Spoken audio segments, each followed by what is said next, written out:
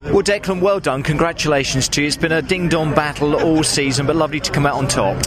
Yeah, thank you very much. Right, so you're right. What an end to a great season. Right, came down to the last lap, second last corner between myself and Glenn. We've had quite a fair championship run in between us. So we've never hit each other. We've never come together. We've always been trading first, second place. So it was a pleasure to race with Glenn and with the other guys also in the championship. Say the mega category is the class that you have actually won, haven't you? As well, really competitive throughout the year as well, and the whole Caterham series has been a great championship, isn't it, throughout the season? Yeah, absolutely. So every one part of the classes of that championship are always close. They come down to yesterday or today, right?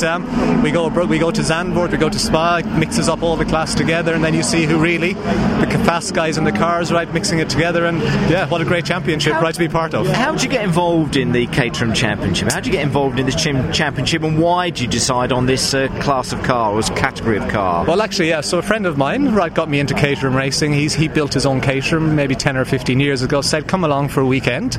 Come along, and then you get more interested. I was helping him for 1 or 2 weekends, and he goes, why don't you buy a car? And that's when I got into Caterham racing, right, and you started the classics maybe, right, at the time, and then you just move up right through the various ones if you want, or you stay where you are in the megas. I like driving because they're quite a racy sports car to drive, right, and the back of it, let's just say, hangs out quite a lot. They look good, don't they? This is a great circuit, I'd have thought, to finish on, isn't it, at Silverstone? Absolutely, right. So this is probably one of the best ones to finish on, right?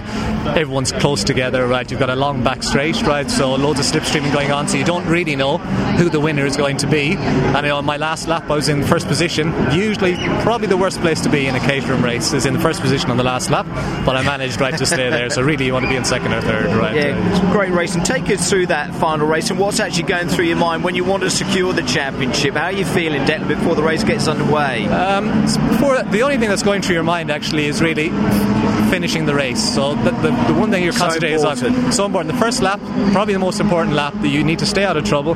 Don't take a risk, right? So really, if it's 50-50, you don't take that risk, right? Because you need to get to the second lap, and from then on, then it's just right in the lap of the gods, really, right? Where you are, what position you're in, and not to try and make too many mistakes, right? But you've got a guy or 10 guys behind you pressurising you to do make a mistake. No, exactly. Going to come back and do it all again in 2018? Absolutely, right. Of course, the Caterham Graduates Club is the best club to race with, right? It's a friendly bunch, right? Social weekends, which is a lot of the racing, right? Yeah. Social part of it also, and racing, and everyone getting on and being friends afterwards, right? It's a big part, isn't it? And a little celebration maybe this evening? Absolutely, yes. It's my wedding anniversary also today, right? So between that, right, and racing, my wife was saying I took her away to Silverstone for the weekend, and I can't see why she's not happy with that. I don't know why she's unhappy about it as well, but it's a great way to finish the season, Declan. Well done. Thank you very much. Thank you.